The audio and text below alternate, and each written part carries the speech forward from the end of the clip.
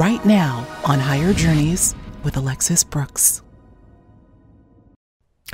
Hi, everyone. Alexis Brooks here from Higher Journeys. So glad that you could join us today. Well, I have to say that I am still a little emotional, maybe a little bit more than a little, about the conversation that we just wrapped up on our latest episode, what you're about to see, with none other than Reverend Michael J.S. Carter.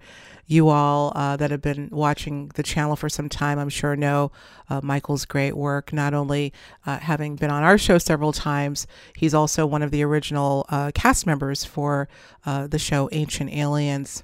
So delighted to have him on today, because we're talking about a subject that I know is near and dear to many of the journeyers out there, many people out there who are now coming forward wanting to dig in more to their own very, very nebulous and bizarre contact encounters. Yes, ET contact encounters.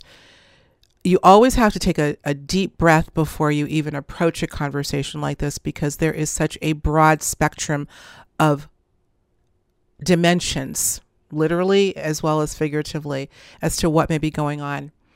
I'm emotional because Michael, in our talk you'll soon see, broke down after being so incredibly courageous and transparent in sharing his initial set of experiences. He's been an experiencer, I always put in quotes, recalled experience since 1989, and he's going to share that experience with you. So many feelings still, I think, unresolved with Michael, as well as many people that are trying to reconcile not just the validity of the experience, but the purpose of the experience, the context of the experience. Where are we going here? I am doing this show for everybody out there who feel that they're having experiences and do not know what to do with them. This is a very important show, I think, to do at this time, because I am hearing from more of you that are looking for answers as to what the heck is going on with their own encounters, whether benevolent or not so friendly. At least that's how they're perceived. Anyway, let's get on with the show. I know you're going to love it. And I do want to remind you, if you don't know already, that we do have a Patreon after show, and we're going to take the conversation even deeper over there. We got a lot of goodies going on for you with this particular episode with Michael. So without further ado, let's get to the show. My interview with experiencer Michael J.S. Carter. Reverend Michael J.S. Carter, what a pleasure and an honor always to have you grace our presence. Michael and I were just talking offline, journeyers, and I said to him, now, look, this is a big show because we're going to be talking about the experiencer, do I call it syndrome? I don't know what to call it, but the intensity and the urgency of people who have had, continue to have contact encounters. I don't know about you, Michael, but they've been coming to me lately in droves, wanting to talk, wanting to understand, wanting resolution. And so, journeyers, I thought that this would be the time like no other to have Reverend Carter on to give us his take on the experience. He is an experiencer. He's been very transparent about it, although he doesn't talk about that on Ancient Aliens. He is sort of in another capacity there, but he's going to talk about it here. We're here for you. I want you to know that first and foremost. Michael, welcome back, sir. How you doing? Oh, Alexis, I've been looking forward to this. I'm doing great. Just doing the parent thing and watching my daughter grow up. Churches, we're at low numbers because of Delta variant, and but we're up and we're moving, and life is good. I can't complain. I'm always happy to talk to you, and I haven't seen you in so long. So thanks for having me on and letting me talk about this. It's my pleasure. Oh, I want to say something. You may not remember, but you said a year ago, you said, Michael, I believe that there are people who are having these experiences and they don't even know it. That's correct. And we were like, you know what? I mean, I was like, yeah, yeah, but we didn't go into it then because that book wasn't written. And but there are people out here who go, man, am I crazy or did that just happen? So, you know, you put the seed there, um, and that's part of the book, as you know, it's for people not only who've had them, but who think they've had them, Hmm. these experiences, or for loved ones who've had it. But I think it's much more, as you said last year, uh, whatever the data is of people who say, I've had these, I think you can put that on steroids. Agreed. And the book that he's mentioning, folks, is his brand new release that I'm so excited about called Initiation: The Spiritual Transformation of the Experiencer. I put that subtitle in bold. Here I go again, Journeyers, the voice. I don't know what's happening here. I put that in bold, that subtitle, because I think that should be the crux of what we're talking about. Obviously, the contact experience is transformational in and of itself, but it seems to beget an even bigger transformation, readjusting to the world that we know as quote normal. So I want to get into that, but let's, as I say, begin at the beginning. You've told this story before, and I can't recall whether you shared it with our audience or not, but I think even if you did, it would be worth repeating. As an Sure. experiencer, I want you to give us the impetus or your initiation into your first, I'm going to say in quotes, recalled experience Yeah. that happened Yeah. back in 1989 after Oh my returning God. from a 10-day vacation with your Oh, then girlfriend in Mexico. yes. Take it away, Yes. Michael. Tell the folks what happened to you, if you could give us kind of the condensed version. Okay. The condensed version is this. Um, we were in Cancun, and we wanted to go to Chichen Itza and Tulum on the Yucatan to see the pyramids and all the Mayan, pyramids and that kind of stuff. And remember, backstory is, I've broken away obviously from my Baptist upbringing, and I'm reading existential philosophy. I mean, I'm doing my journey, but I never watched the Star Trek up until then, and I did not believe in this. And I have to give that backstory. Um, and so we went, and it was wonderful. It was, I just to see the pyramids and just to know about this civilization, very advanced. But that's, there all these civilizations were very advanced. So anyway, we come back to JFK, and my girlfriend Sandy at the time said, I'm going to stay home. It was cold. We got back, it was 85, 90 degrees. I wanted to gloat. And I was nice and coppery, my hair, I wanted to gloat. So some friends had invited me to a get together down in Hell's Kitchen on 46th and 44th and 10th. And so I went. And it was cold, but still, my ego, I just want people to say, ooh, wow, look at. So I went, and no adult beverages were served. I had probably too many deviled eggs because that's I one of my know. vices. I know. Woo! And it's worth the bottle of Tums afterwards for me. Anyway, so I came back home, and I was there about 90 minutes. And to this day, I don't know whether I, had to get up and go to the bathroom or whatever, but I sleep on my stomach, which I know is not the best. And I turned around, and there was a being at the foot of my bed. And I can't tell you the fear, okay? I mean, and Sandy could not wake up. And since I've written a book and talked about this, she has since recalled, she has said, Michael, I remember there were these shadowy beings in the room with these big heads. She said, but that's all I remember. And she said, I just felt like I just had to go to sleep. But anyway, this being was about maybe 4 feet tall. The jumpsuit, it was a jumpsuit, and it looked like Reynolds wrap. I remember that.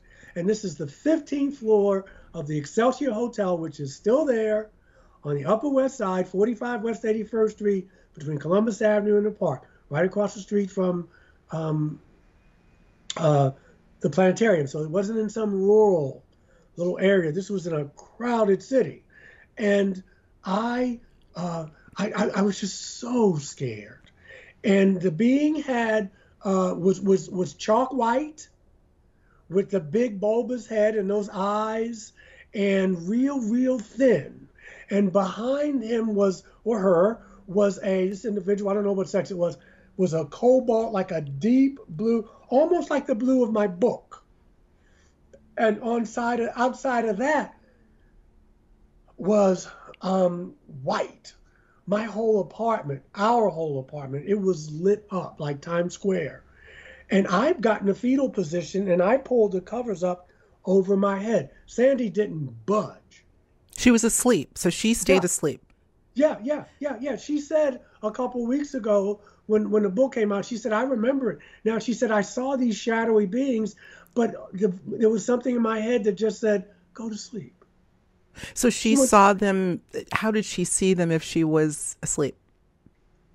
She said that when I got up, it she felt me moving around. And she said, I saw these shadowy beings with these heads, but the normal reaction would be probably like I did, to sit up on your bed. She went to sleep, which is not a normal reaction. Well, you hear this a lot, actually, where the partner I mean, not unless they put something on her to say, why don't you just, this is not for you. I don't know. But she said, I saw, but she said I couldn't do anything but go to sleep. So I pull the covers up over my head, and I hear this whoosh, like this wind whoosh, blowing, and the temperature has changed in the room, and I think I'm outside. I think I'm outside. It's like it's freezing. When I pull my covers down, near a dog barked. It was like nothing ever happened. And when she got up and she said, I remember you, she said, I've never seen you so afraid. And that was December 28th, 1989.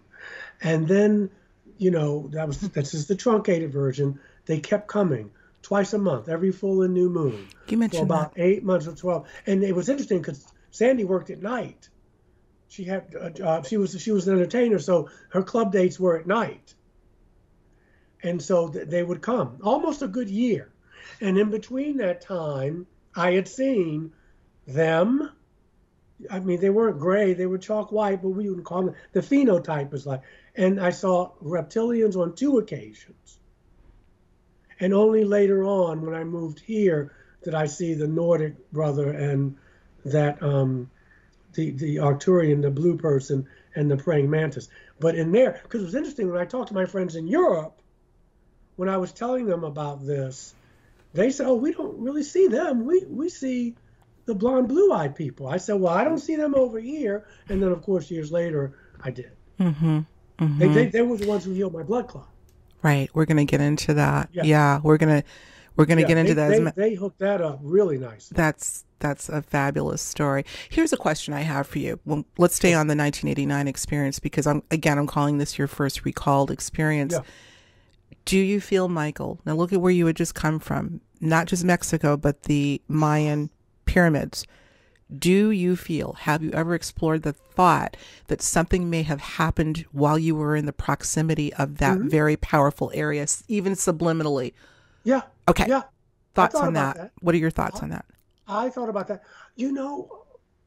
Pardon me, Alexis, with this type of material and with this, anything is possible. All I know is that things that I never even thought about, I started thinking, I started changing. Physiologically, my hair grew faster, my nails grew faster. I got by on less sleep.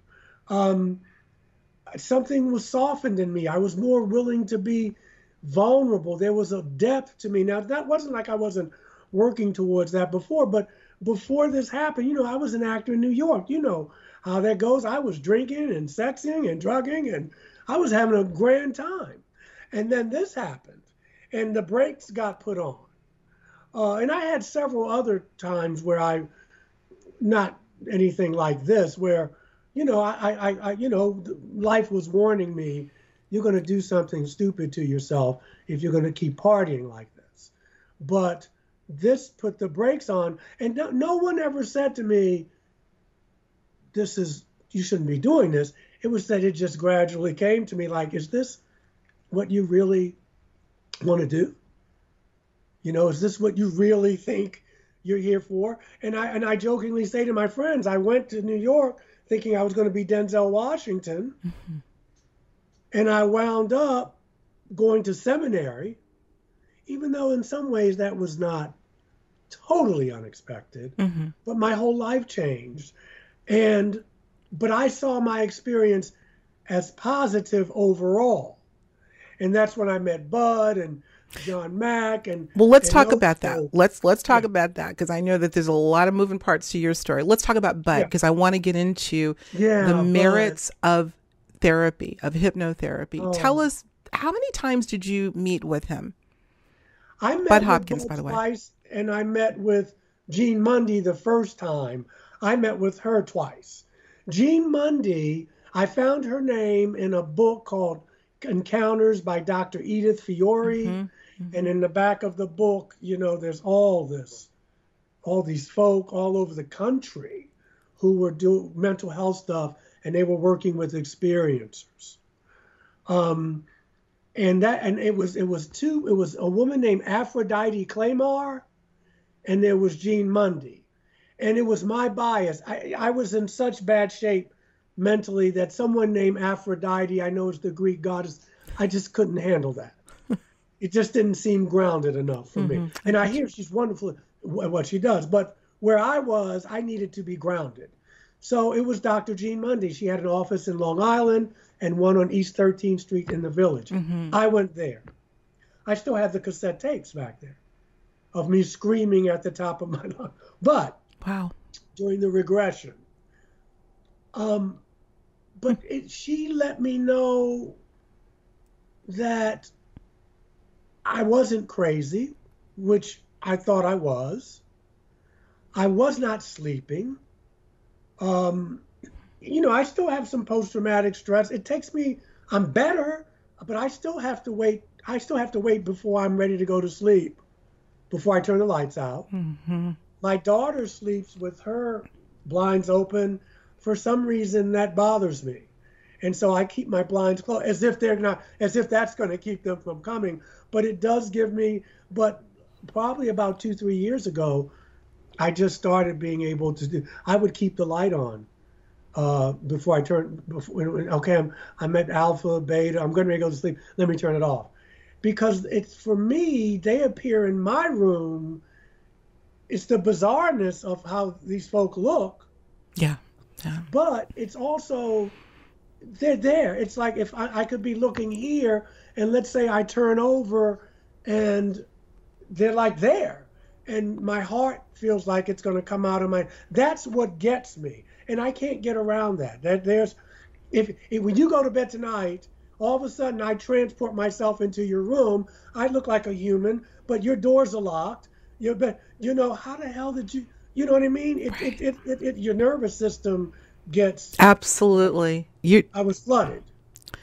You're bringing up, you're going to the heart of the matter, man. And I'm so glad you are. I want everyone who is listening, and I know there are people watching right now, Michael, that are nodding their head going, yes, oh my God, me too.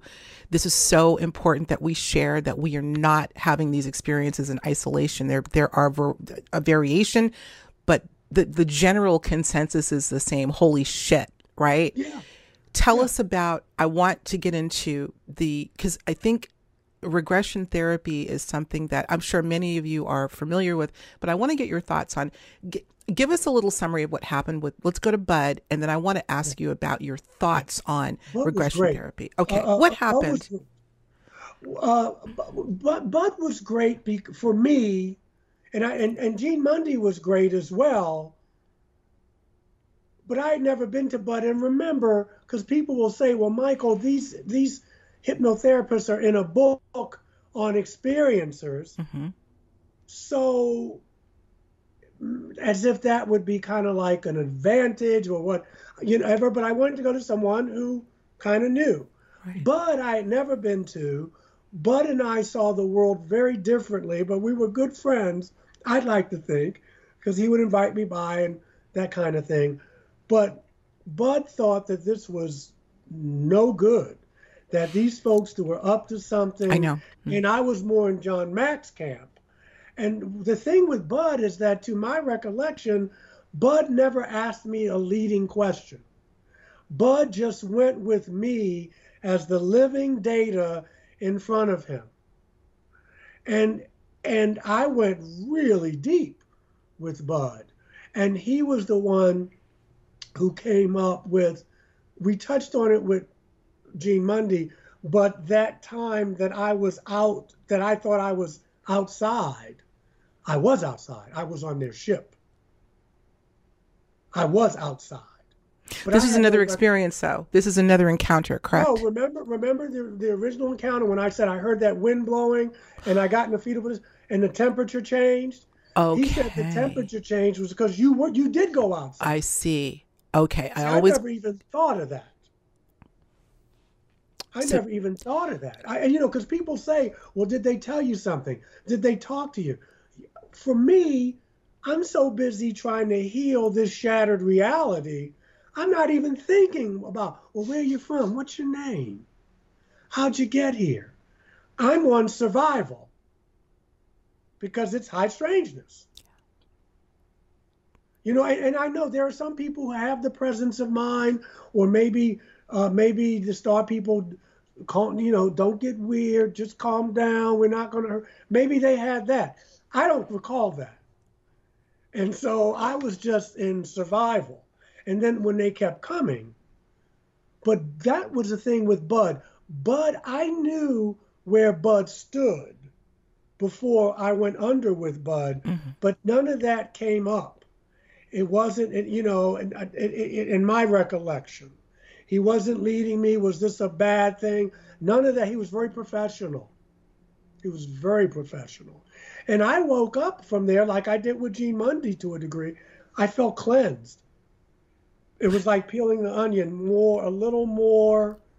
And I want to be clear, there are folk, as you and I know, who didn't have my experience. Some people had it even more than me, where it wasn't fear. It was, okay, but I know there are people who had sperm taken, ovum taken, anal probe. I believe that's real, and I'm not saying that didn't happen.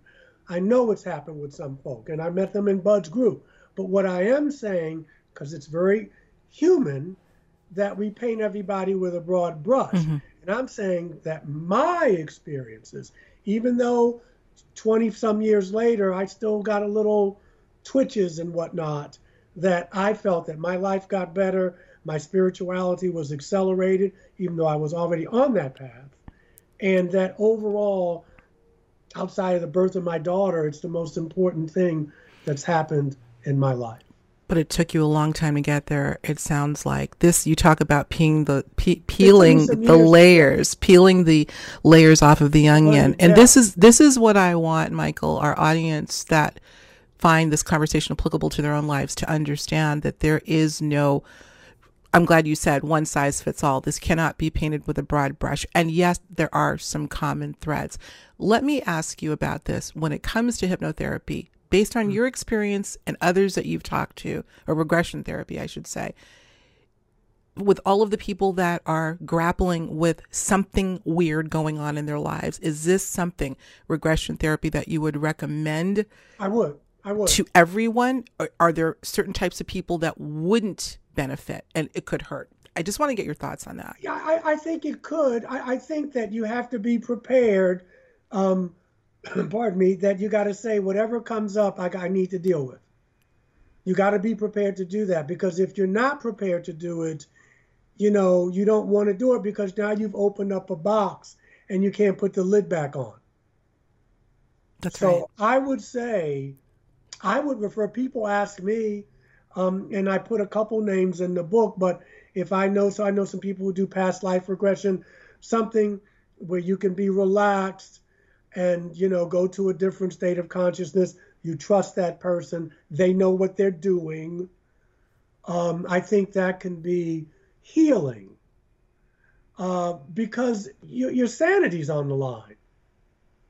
I mean, I thought I was crazy, and the hits just kept on coming, and I wasn't sleeping, and Right. it was catching up with me. I started healing after that, playing with all these energies, because I like that, and it was great. My life was changing, but you got to sleep. You have to sleep or else you You can't got to eat. function. Yeah, you have to function, and you have to. I had to go to work, and I was, who are you going to talk to about this? I'm not going to talk to my church about it Well, I want to talk about that because at some because point it they told came. me. Yeah. Tell us what You happened. know, Tell us what happened there. oh, boy, you're bringing up some stuff for me. Sorry. It's for the journeyers. It's the thank you for this, by the way. So anyway, I was telling a friend of mine, I was going to Boston to do some anti-racism training. And I remember, I won't mention her name, she had a purple Jeep. And we were riding, and it was, I said, I've never seen a purple Jeep. And I felt close to her. She was a minister, a good friend. And I told her what happened. And she said to me, Michael, I believe that's possible. She said, but if you ever want to have a career in this denomination, you must never tell that story again. And so I didn't. And then when I got this gig, when I'm serving this congregation here now, this was several years ago though, there was a woman there and she's very difficult. And we've healed a little bit. I just saw her a couple of weeks ago. But she wanted me fired because she said I turned on the TV and my pastor's talking about little green men, which that's not what I was talking about. And she said she was embarrassed about it. And she was giving much money to the church. So I didn't know which way this was going to go. And we met, my board, and she came in and I tried to talk to her. And luckily they stood up for me. They said, A, he doesn't preach it from the pulpit, so he's not forcing this on us or you. And he may be right. But I don't understand why we need to go to this extreme. So I will always thank them for that. Mm-hmm. And that was my livelihood. She was trying to get me fired. But I'm a little emotional. I just never thought. I mean, I thought I had healed some of that, but obviously, it's still some of that's still there. But anyway, Thank you. I hope I so didn't put you on the spot. no, it's okay. I just didn't know where that came from. I thought that was pretty much out. Well, can I stop you? Take a breath for a minute. I want you to take a breath.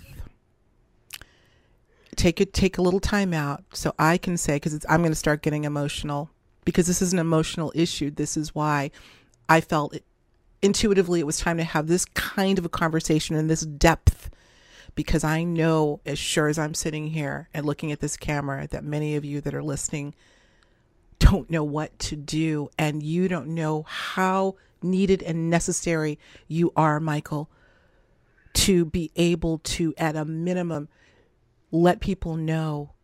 They say misery loves company. We're not talking about misery. We're talking about the ability to relate. You are helping enormously. Thank you. I love Yeah. you, by the way. I love you. I'm going to stop. I love you. I'm sending you a hug.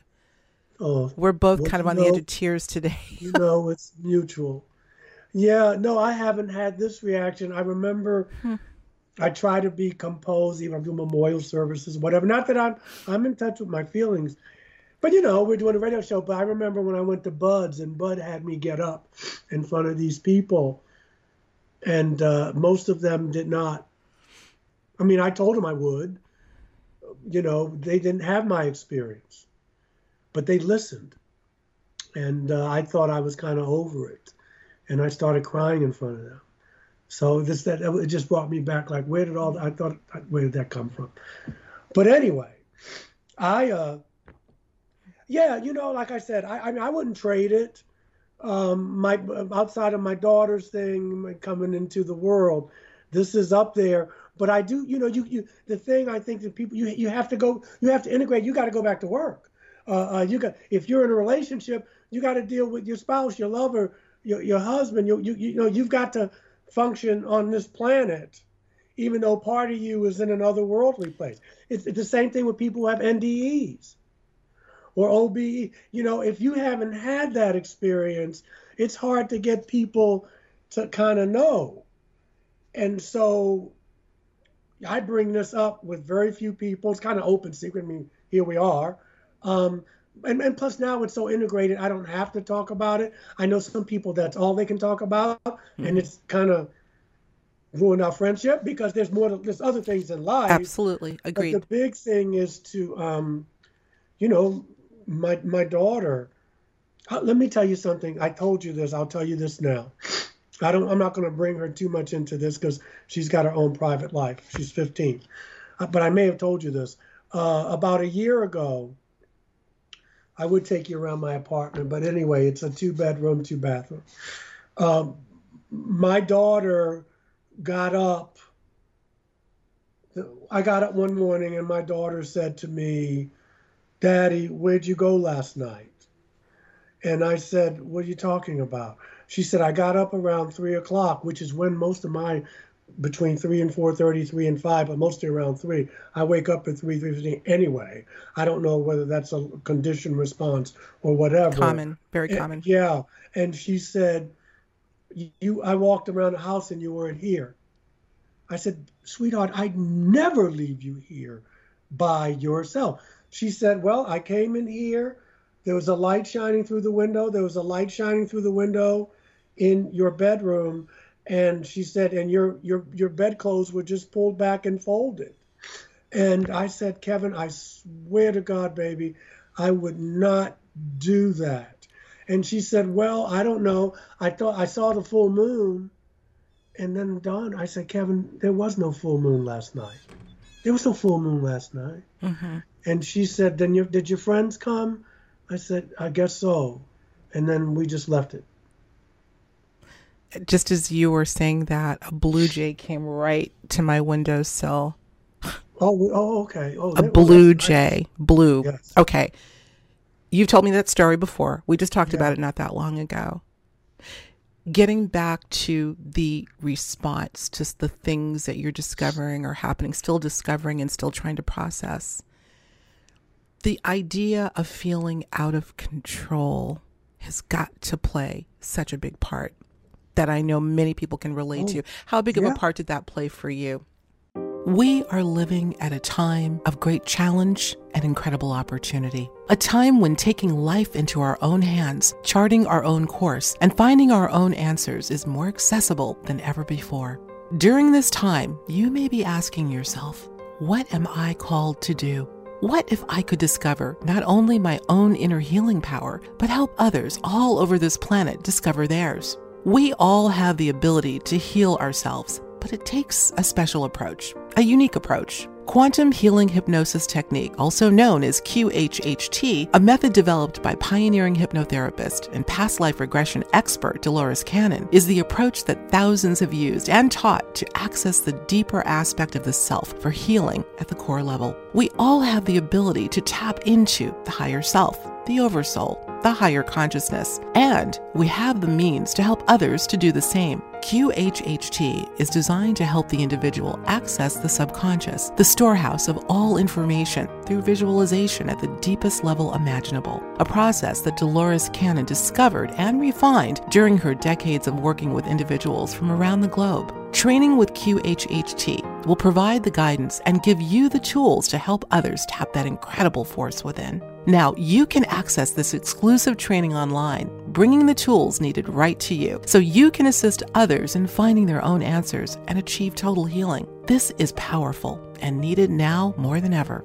Be a part of the pioneering work and legacy of Dolores Cannon by learning QHHT. Start today by clicking on the link in the description of this show to get started. And when you do, don't forget to mention Higher Journeys to get a 10% course discount when you sign up. It's time we all take back control of our lives and chart the course for success at every level. It's time to discover the power of quantum healing hypnosis technique by helping others to help themselves. And by doing this, we are helping to heal the world. Listen, I was between that and my church work, dealing with death and dealing I was putting away quite a bit of alcohol. And I wasn't even aware of it until at that time, my then-time father-in-law, in a nice way, because meanwhile I'm drinking scotch with him, but he said, who's helping you? And he was very subtle in a way. We were sitting drinking scotch, but he didn't know about this. But yeah, it was out of control. I needed to calm down. I needed to be centered. But I did the meditations, that helped. I was intentional about that. I had some support. I started meeting people who either had that experience or knew people who did. The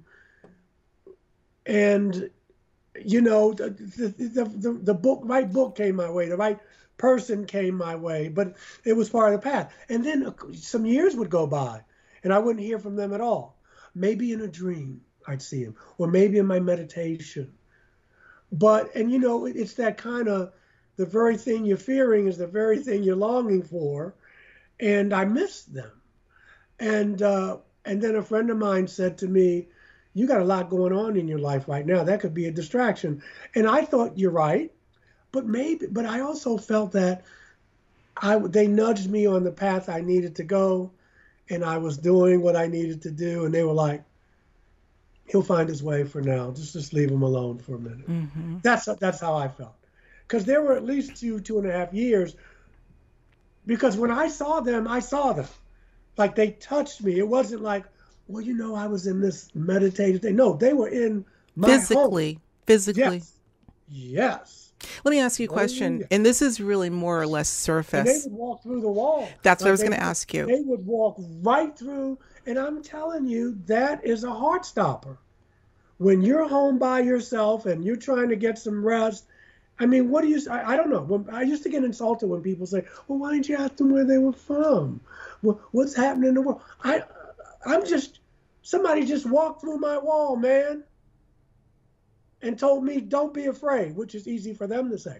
And they look weird to me. Now, I love them, but they're not all, they look a little different. A little. They look different. You said something to me a couple of years ago, I think at this point, when in one case you were describing their movement, almost like a gliding, but very, very odd. And I think I said back to you, I'll never forget Billy Carson, a fellow colleague. This is not the crux of his work, but when I believe it was the first show he did with me on my show, I asked him to tell his story, and he did, and he broke down in tears. When he started recalling him sitting in his living room, these two beings walked through a wall and glided toward him. And all of a sudden, the room turned into this purple haze, so this lavender/purple haze. And I thought it was a prank. I thought my kids were playing a prank on me or something. So I turned around and looked upstairs to my left, over my left shoulder, to tell my son, what are you doing? Stop it or whatever. And nobody was there. When I turned my head back around, two gray aliens were right in front of my face, within inches of my face. And I was horrified. They had these very dangly arms that looked very weak, and their face were these big, huge almond eyes, but it had this web pattern over the black part of the almonds. This was the weirdest part of the whole thing.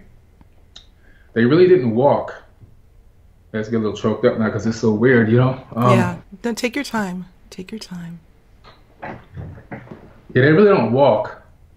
They kind of dangle. It's very strange how they move. It's not a gait like a human gait where you would walk, heel toe. Mm-hmm. They really kind of dangled, almost like if we were on the moon and we had less gravity or something. I don't know. It's very strange. It was almost a dangle, and they literally just walked right through the wall. Yeah, they don't walk. It was at that point. It was at that point that he broke down. Just the feet are just above. It's weird. It's very weird. I've heard this before. You'd have to see. I have not. I don't believe that my set of experiences have the same criteria. But you haven't been regressed. But I have Mary Rodwell. Well, that's another story for another day. Okay.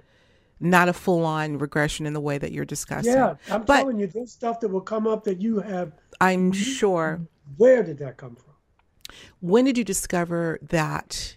Let's go back a little bit because there's so many little big areas I want to go to. When you were feeling the whoosh and the cold and discovered that indeed you were taken on board. At what point did you realize, was it obviously a regression? With whom was it with? Yeah, I didn't realize it for years until Bud. For years later. I'm sorry, we touched on it a little bit with Dr. Mundy because I said I was on a table and there were folk around me and they were kind of touching, nothing invasive.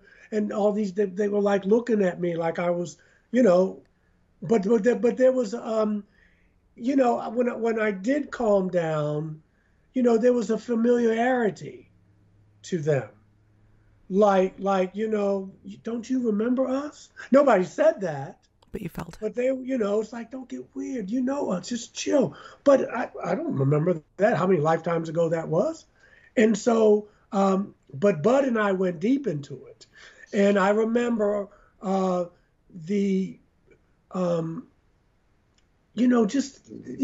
was a cold, it was sterile-like, and there was no corners. That I remember. That when I was looking up, it was like, it was big. And, I just lost my train of thought. It was big. And there was there's no, you're like, well, like right here, there's a light shining down. I didn't see any. I was like, well, how is this room lit? How is this? There are no windows. How is there a light in here? I mean, you just think about that. I didn't dwell on that. But I'm trying to take in the sights. I'm trying to take in who these folk are. And the whole time, I wish I could play you the tape, I was just screaming. I would be embarrassed, but yeah, just screaming. What are you doing? Yeah. Yeah. Yeah. And, but when I left Bud, when I walked out of his place on West 16th Street, I just felt, it was almost like when you go to you go to a Native American sweat lodge. Yeah. Yeah. And you come out and you are, whew, I needed to get that out. How many times did you go? Because this isn't a one-shot deal. I went to Bud twice, and I went to Dr. Gene Mundy twice. And after that, I was in the regular therapy because my family of origin stuff, there was codependency and that kind of stuff. So I went to a guy who was a trained therapist. He was a student of A Course in Miracles. Well, that was his spiritual path. And he was a trained Gestalt therapist, which I needed because I get with your feelings. Mm-hmm, mm-hmm. And I told him about it, and he didn't blink. He just said, okay, just talk about that. See, that's what I needed. Mm-hmm. I needed, they call it in chaplaincy, a non-anxious presence. Like if I walk into a room and the patient is dying and the family is around and they're going through their thing, non-anxious is that if I get anxious, it heightens the whole thing. Absolutely. So they call it a non-anxious presence. Mm-hmm. And that's what I was used to being as a chaplain. But see, then I was in control. That's right. Death was in control, but I was in control as far as this situation. But I wasn't in control. And so we go back to, that's what we were talking about, not being in control. Yeah. That's exactly where I was going with that. And that's fair. I mean, I've had a cop put a gun to my head. I have had, when I was living in a certain neighborhood in Baltimore, when we were living in projects, I had a brother pull a gun on me. In New York, I had someone rob me, pulled a gun on me. And I did not have the fear of that. The cop thing I did. But I have never been that out of control, fearful. I mean, it was better than meditation. When that cop put the gun up to my head, colors were brighter, things were calm, you know what I mean? Because you are focused. Mm-hmm. Mm-hmm. Well, that's how it was with them, only the fear was just, it overrode that. And I pray to this day, I say, next time I see y'all, which I will, give me something, or just calm me down, or maybe you can tell me you're coming, and then you can see me, my better self, where we could talk. Because this just popping in and out, man. So you still have not gotten to that point where, that was my next question. No, Over no. time, did any of that fear diminish? Yeah, it does. Okay, It talk wasn't about the that. terror. No, it wasn't the terror, but it was, there's still the fear. If I have to close my blinds or whatever, because I feel like I'm being watched, but 100% it has gone down. But it's still there. It's still there. But what healed it quickly, when I say the therapy probably helped me, but even though, like, when I think I told you, when they stuck a needle in my head at one time, that's the only thing I remember them doing that hurt me. But when I looked at my life, how full it was getting, how more human, how more authentic, and having integrity. It got me that aside from you looking like that, or you looking like an alligator with these eyes, outside of that, they never hurt me. Mm-hmm. They never hurt me. Except that one time when they stuck a needle in my head, and I had to ask them the next time. And I can tell you that story. And they listened to me, because 10 days later, or a week later when they came, they stuck another needle in my head, and I didn't even feel it. It was like, when a nurse takes your blood and you don't even feel it. It's like, oh my, I love that. And yeah, I love that. But yeah, and they never really talked. Only the reptilian talked. He said, "Don't be afraid." But it sounded Was like, it telepathically or was it verbally? yeah, Telepathic. There's no mouth to move. Felt like I had like speakers in my head. Mm-hmm. Mm-hmm. And they showed me a past life. The gray people did. The white, well, those people. We'll call them They the showed Greys. It sounds Yeah, like they showed me there was a picture of me in a suit that I still have on, that I still have there, a three-piece suit. I have to admit, it was a very nice looking suit. And they had me with that on. And then, and I was in a pulpit, it was a big church. And then on this, my right side, there was a picture of, and I just knew it was me as a monk with that little haircut where you got the ball there, and Mm-hmm. a bad haircut. And I had the cowl on and a little rope belt. And that answered a lot of questions for me, because I was always into religion. Always. You were always, okay. So this is a trajectory you were on, that in terms of the Yes. monotheistic religion. Always. But I got away from it. Christianity, as we know, it didn't work for me anymore. And, I got away from all that. But I want to be clear, I was already on that path. And I'm saying this for Christian folk who either think they're demons or, you see, they took them away from our Lord. No, I was already going away from that. But I still use that. I mean, I'm a man of the West. Jesus is my brother. His narrative, that story, you cannot be in the West and not have it touch you in some ways. I have atheists in my congregation, and on every Easter and every Christmas Eve, that church is packed. So there's something in that story that draws you in. But the divisiveness of it, the us versus them of it, of that story, the way it's been handed down, I'm saved, you're not, Jesus is the only way, that doesn't work for me anymore. Right. And so I had to I had to move on. Mm-hmm. Mm-hmm. I had to move. I want to touch on a few more things before we close down for today. I want to talk about people of color that are having encounters and the inhibition. Now, there's inhibition across the board. I don't care what color you are, just by the nature of what we're talking about. But Michael, you and I both know full well, because each of us have had people of color, folk, as we say loosely, come to us and say, oh my God, I'm so happy you're talking about this. Yes. I never thought blah, blah, blah. Let's touch on that. Now, again, it depends on the individual, the context, the culture, the environment, the church, obviously, I think has played a big role.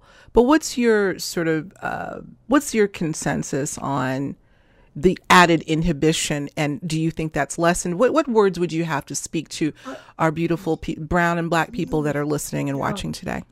I think that we have to broaden our horizons, that everything that you don't understand is not evil or the devil, and that in Aboriginal cultures, whether it was the shaman or the holy elder or whatever, have had contacts with these realities. And that we've been fed this story that it's either this or that, and it's either bad or it's good. It's either good or it's evil. Life is more complicated than that, and that the universe is teeming with life, and any God that you can define is not really God. And if you're limiting your God, if you're saying that not only is there no one or nobody else out there, but if they are, they're evil. It just doesn't work that way. Right. And maybe Jesus wants you to go to the therapist. Maybe Jesus wants you to go to a support group. Maybe Jesus wants you. I mean, we can't get into it today, but my books are about Jesus probably being a hybrid. And it doesn't take away from his ministry. Actually, it makes more sense to me. But you've got to take that leap. You've got to say, I know this is what I've been taught, and this is strange, but I need to explore this, because you'll find a part of yourself, that you want to get to know. Mm-hmm. I think. But we've got to get past this Jesus, not look at his life as an example, of how to live a committed life. Other ways to do that, but you're limiting yourself to the mysteries, to the fear, to the challenges that will help make you a more integrated person. My sister's evangelical. We don't even talk about this. She's psychic, but I can't even use that word. Michael, no, I have the gift of prophecy. See, you got to say it the right way. Right. I know. Yeah. Mm-hmm. And so it's like, and I do it, okay, but just open up. It's a beautiful world out here. Absolutely. Beautifully said. You're bringing up one dimension of a multi-dimensional level of inhibition. That what you just described, I think, is less about inhibition and more about not relenting to what you've been taught by any means at all. I'm not going to relent on my worldview and what I am convicted by and saved by. Okay, that's that. And I understand what you're saying. Now I want you to speak to the individuals, because here's what I'm hearing from folks that are reaching out to me. I'm so relieved, Alexis, that you are talking about such things because of the way you look, or not because of the way you look, but a person of color speaking about these things. I think people are looking for refuge, actually. I think at least the people that I'm hearing from, that's not their sticking point, what you just described. I think it exists still.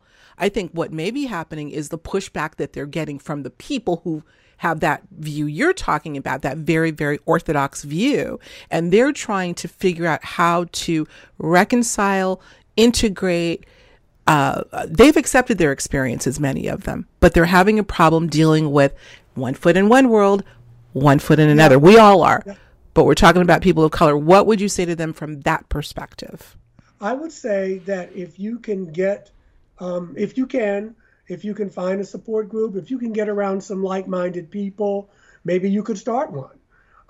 Because there's something healing. That's what makes 12 steps so powerful, because those faces are around you. And there's something healing when you see someone else's face and they've shared the same experience.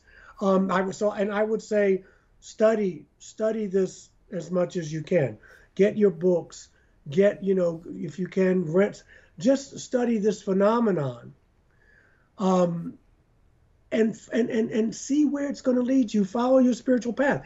You may not, you may be going in a totally different direction. And I just want to say this, like I said, I hope that answered a little bit. See, the Black people and brown people that I have talked to, they're dealing one world and this world. Not only are they dealing with the high strangeness of this, but they're also dealing with the pushback from the community. Somehow you're not Black enough. You're not brown enough. This stuff happens to white people. What are you talking about? I know. That's hard for me to understand, but I know it's still happening. Yeah. Yeah, and that's the stress. But people have said, like they said to you, I turned on Ancient Aliens. I'm so glad. About time they had a little spice on that show. Or I saw you speaking at here, and people say, can I still be a Christian and believe in UFOs? So they're dealing with not only their community, because that's who you go back to in some way, shape, or form, and the high strangeness of what is happening to me. When it happened to me, I bought every book I could find on this stuff. And I read and I heard about other people's stories, and then I met people. It's like when you open this door, something else comes through. But there's nothing like a group. That's what got me through. I was in a support group for many, many years until it got integrated. And I was in therapy, and I was going to be in therapy anyway, but I also went, for this stuff, because you can still live I think a more integrated life after this. But you've got to allow yourself, you got to walk through the fear. I hate asking these kinds of questions, but I'm going to put you on the spot and do it anyway. Sure. Blessing or curse? Just one word. Has this been a blessing or a curse? Blessing, no doubt. No doubt. Hear that, everyone. That's exactly why I wanted you to answer that question. I suppose it's subjective in how you look at it. I want to tell you something that a couple of the journeyers commented on. I've been doing quite a few interviews with folks that have been experiencers, and we had a gentleman on named Kevin Briggs who talked about his incredible experiences, and he's had quite a different type of experience that he interpreted as very good and welcoming and a very different story. And you know what I got from some of the people? I'm jealous. Yeah. Now, I don't know whether they're talking. There are a couple of things going on. I think I want you to comment on this before we close down, which we're going to do shortly. I got that. There's a trend going on, it seems. Tell me if you're hearing or seeing this, where I'm getting now. I think what I was hearing, I'm jealous. I don't know whether this has to do with people that have had hellish experiences, or that's how they're interpreting them, and they wished that they had the quality or kind of experience, I shouldn't say quality, but the kind of experience that Kevin articulated, or there are a lot of people that have been coming to me, Michael, saying, they find out what we do, the kind of work we do and the research we do. I wish I could be abducted. I've had more people say that to me in the last, say, year than I've ever heard before. And I wonder where it's coming from. So that jealousy could also be, I want to have an experience like that. Now, I get this strange sense that these people aren't making that statement out of just curiosity. There's a longing to have a deeper and more enriching experience. Speak to that if you would. First of all, have you heard that from people? Oh, yeah. I heard it from a woman who was kind of hostile, though. I was on a panel in Nashville, and this woman, well, how come they come to you? How come they don't come to me? I do that. And we just kind of dealt with her. I think you have to be careful what you ask for, but I think you said the word. People are hungry. And they're hungry for a more authentic way of being in the world. They want to feel significant. They want to know that they matter. And you said the word. They're looking to transcend. Now, when I was, we do that in our ways, booze, sex, shopping, whatever. But people are seeing that that's not the way. No. And so I need something I can hold on to in these times. And I think that that's where that is coming from. And I will remind people that to serve. You want to train because people want to have a more spiritual experience. I know people who've had these experiences. They're not particularly spiritual, and I'm talking about in the hackneyed sense of the word. So you don't want to be giving your power away. Well, they had an experience I didn't. There's something better about them. It's not about that at all. But the thing is, if you want to transcend, just keep saying to yourself and go, I want to be of service. I want to be on the right side of history here. And everything else will come. Mm-hmm. And if it includes a contact encounter to whatever extent, whatever gifts you have will be absolutely pulled out of you, because your intent is sincere. Whereas some people want it to happen because it makes it prestige. I'm different and you didn't have it, and I'm a celebrity unto myself. No. I don't think that's where... I'm not saying your people. Yeah. No. I'm just saying in general. I'm getting the sense, Michael, that the people that at least those that I'm interacting with that are saying this, that hasn't been a ton, but enough for me to take notice, that these are individuals that are genuinely longing for a more meaningful experience. Yeah. Right now. It will come.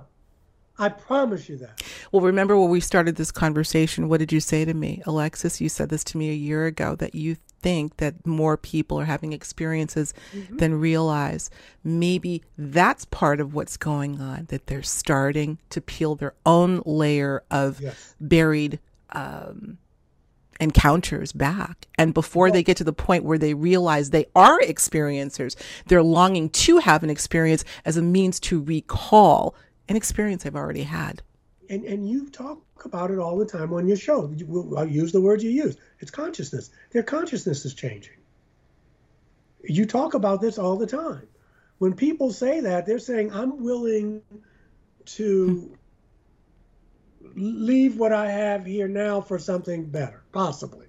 I want to change my consciousness.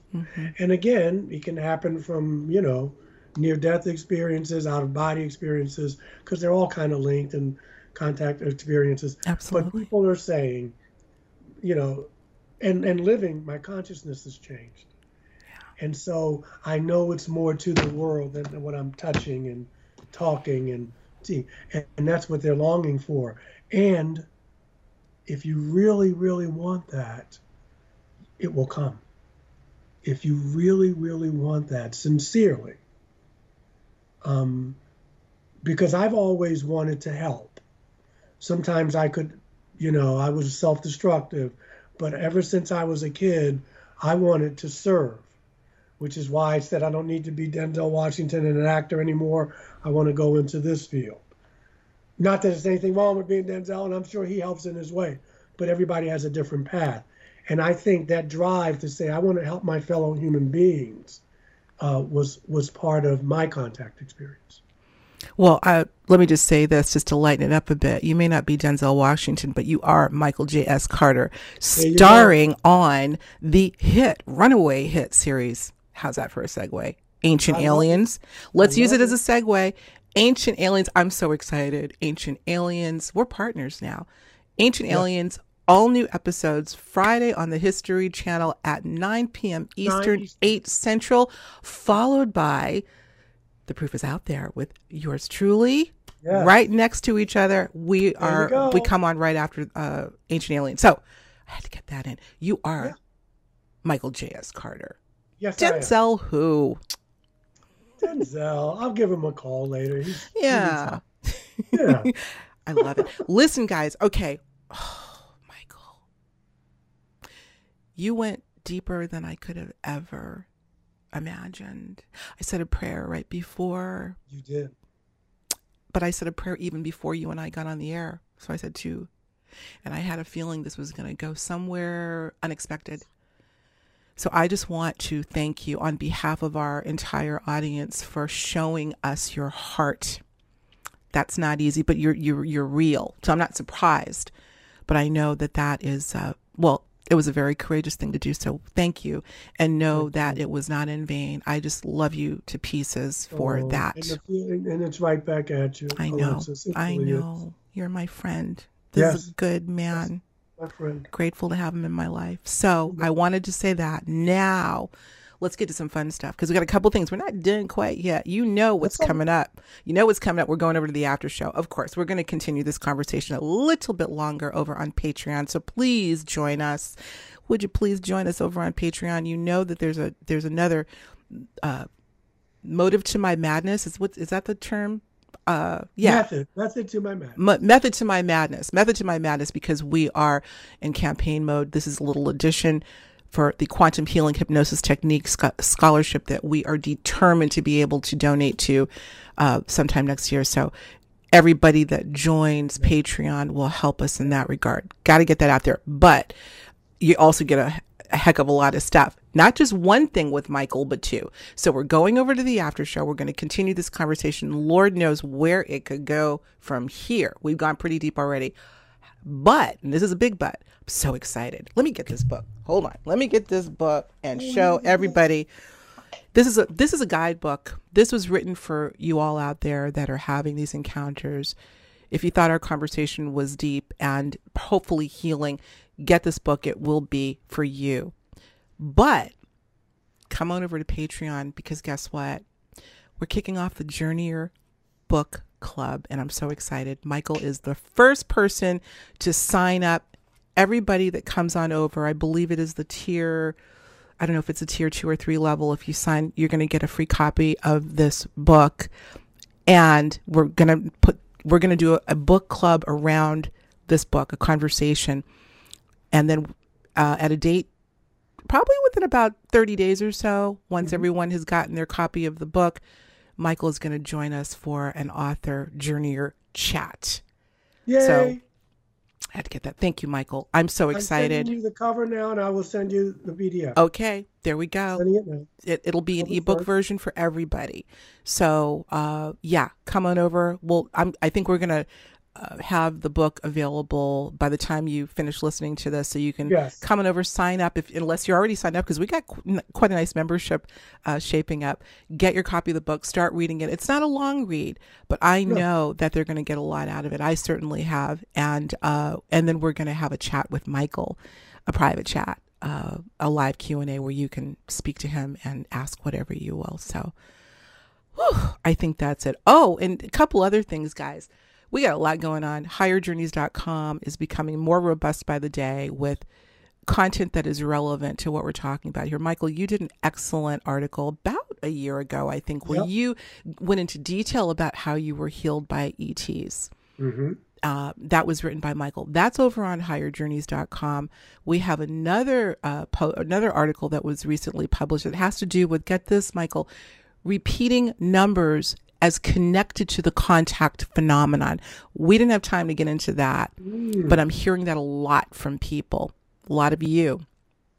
People are seeing repeating numbers. We've talked about that many times on Higher Journeys, but specifically as it's connected to the contact phenomenon. What's up with that? There's a great post over there, over at higherjourneys.com. So check that out. See if that resonates with you. Leave some comments. I want to hear.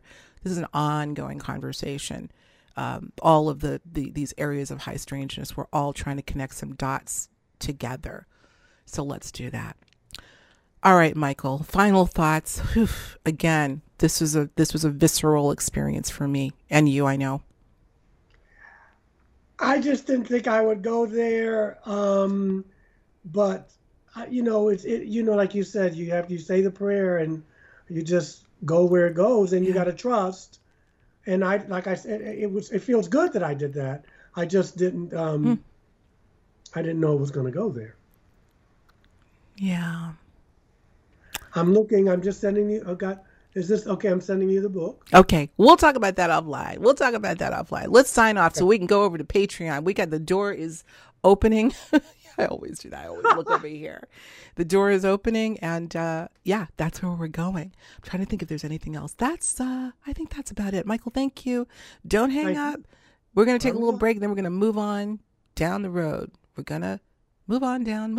I'm getting the thoughts right, but that's not, what is it? Ease on down the road. Ease on down. That's the whiz. Woo! I love it. You're going back, baby. You're going back. Ease on down the road. Ease on down the road. Michael J.S. Carter, thank you so much, my dear. It was fun. Love you, Journeyers. Hopefully we'll see you over next door. Thanks, Journeyers. Thanks for showing up. Talk to you soon.